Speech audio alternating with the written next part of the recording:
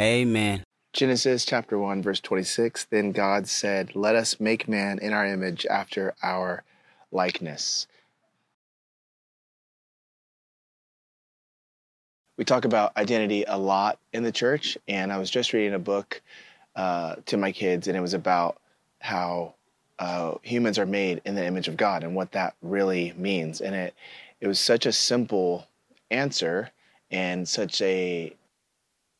that I was like, okay, I need to make a video about this because I feel like it can give a lot of us hope in a world right now where it's hard to know what it means to have your identity in Christ. And when everyone in the world is telling you, you need to find your identity here, I broke it down into 3 categories. And these 3 categories are what it looks like when you find your identity in the world, what it looks like when you find your identity in religion, and what it looks like to find your identity in Christ. When you find your identity in the world, you look crazy. Think about it. When somebody is chasing after fame, success, money, they are not the same person in different circles.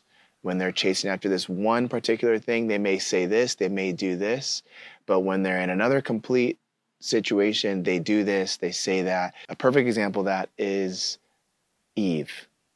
Eve, in retrospect, looks crazy.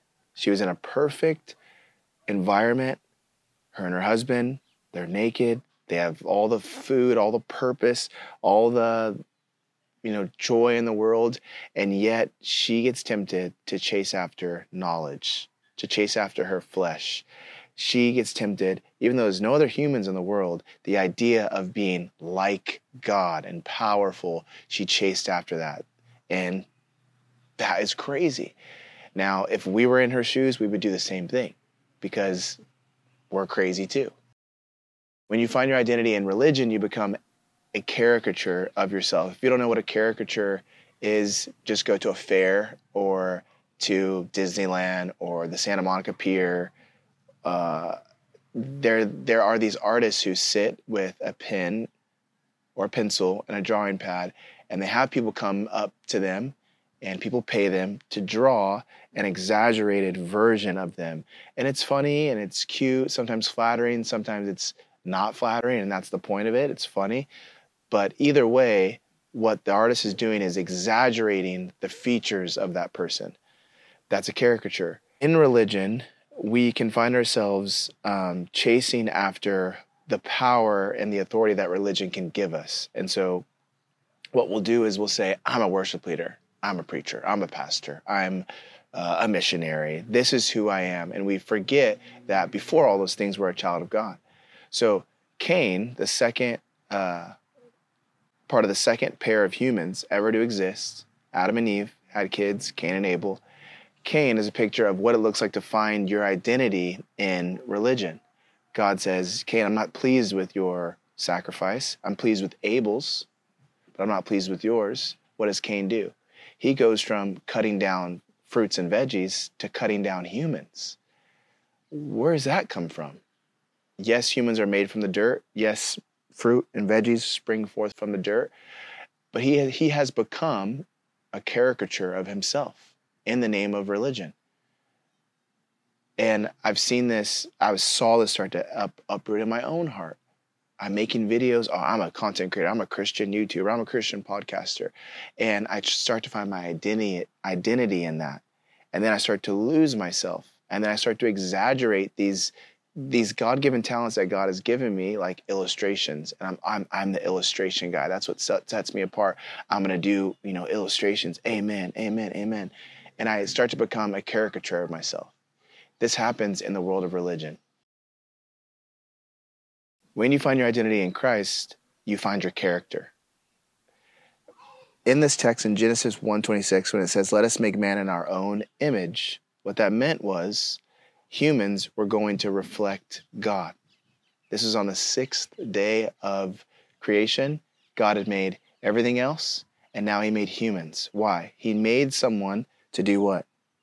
To let them have dominion over the fish of the sea, over the birds of the heavens, over the livestock, over all the earth, over every creeping thing that creeps on the earth. God was giving them the power to reflect him on earth. Creation wasn't complete unless there was somebody with the character of God walking around with dominion over creation. Then on the seventh day, he rested. Then it was complete. You and I, humans, are the completion of creation. So to just give that away to the world or to religion is a mockery. What you're doing is you're cracking the mirror that you are. You're supposed to reflect God. Now you're reflecting yourself, or you're reflecting the enemy, or you're reflecting sin and death. And so when you find yourself in Christ, when you trust that Jesus is the only one that perfectly reflects God, he's the only human that had the character of God because he was God and he is God. When you trust in that, when you trust in the fact that despite him having perfect character, he was killed, when you hope in the fact that because of his perfect character, he lives, what happens is you get born again. This time with the image unbroken. This time reflecting him perfectly. You get born again, this time with the character of God in you intact. And you may be saying, well, I don't live like that right now, Alex. I'm a sinner saved by grace. I'm not really, killing it when it comes to character. You will. That's the promise of the resurrection. Keep trusting in him. You will grow. Your character will continue to look more like Christ. But in the meantime, the in-between time, God treats you as if you have the perfect character of Christ intact in you right now, to the point of that if you died right now watching this video, you'd be with him in heaven. And so that's our hope. And it's a great hope because it's a powerful hope in that the next time you get tempted to find your identity in the world, fame, success, money, popularity, the next time you see someone close to you going after that, the next time you get a little too high and mighty spiritually and you start to think everyone at my church is going to love that I can do this spiritual thing, before you go down that road, ask yourself, okay, who am I reflecting? And then ask yourself, is this going to give me joy? Not if it's outside of Christ, it's not. And remind yourself that we have a high and holy, great calling to reflect God. That's what it means to be human. That's what it means to have true purpose, that you're reflecting God. You're going to do that differently than I. We're all going to do it by loving each other. We're all going to do it by putting ourselves last and putting others first and being merciful, to walking humbly, to doing the right thing. We're all going to reflect that in those ways. But practically, it might look different. You might not do videos. You might not be a father right now. You might not be a pastor, but you'll do it in different ways. Regardless of what it is, in art and music, writing, literature, whatever, our call is to reflect God, not ourselves. And in that, you will find deep, true satisfaction. That's the promise of the gospel. Amen. Love you guys. Let me ask you a question. Who are you reflecting? Let me know in the comments. And check out Amen Podcast, the main podcast. And with that said, I love you, and I'll see you in the next one. Amen.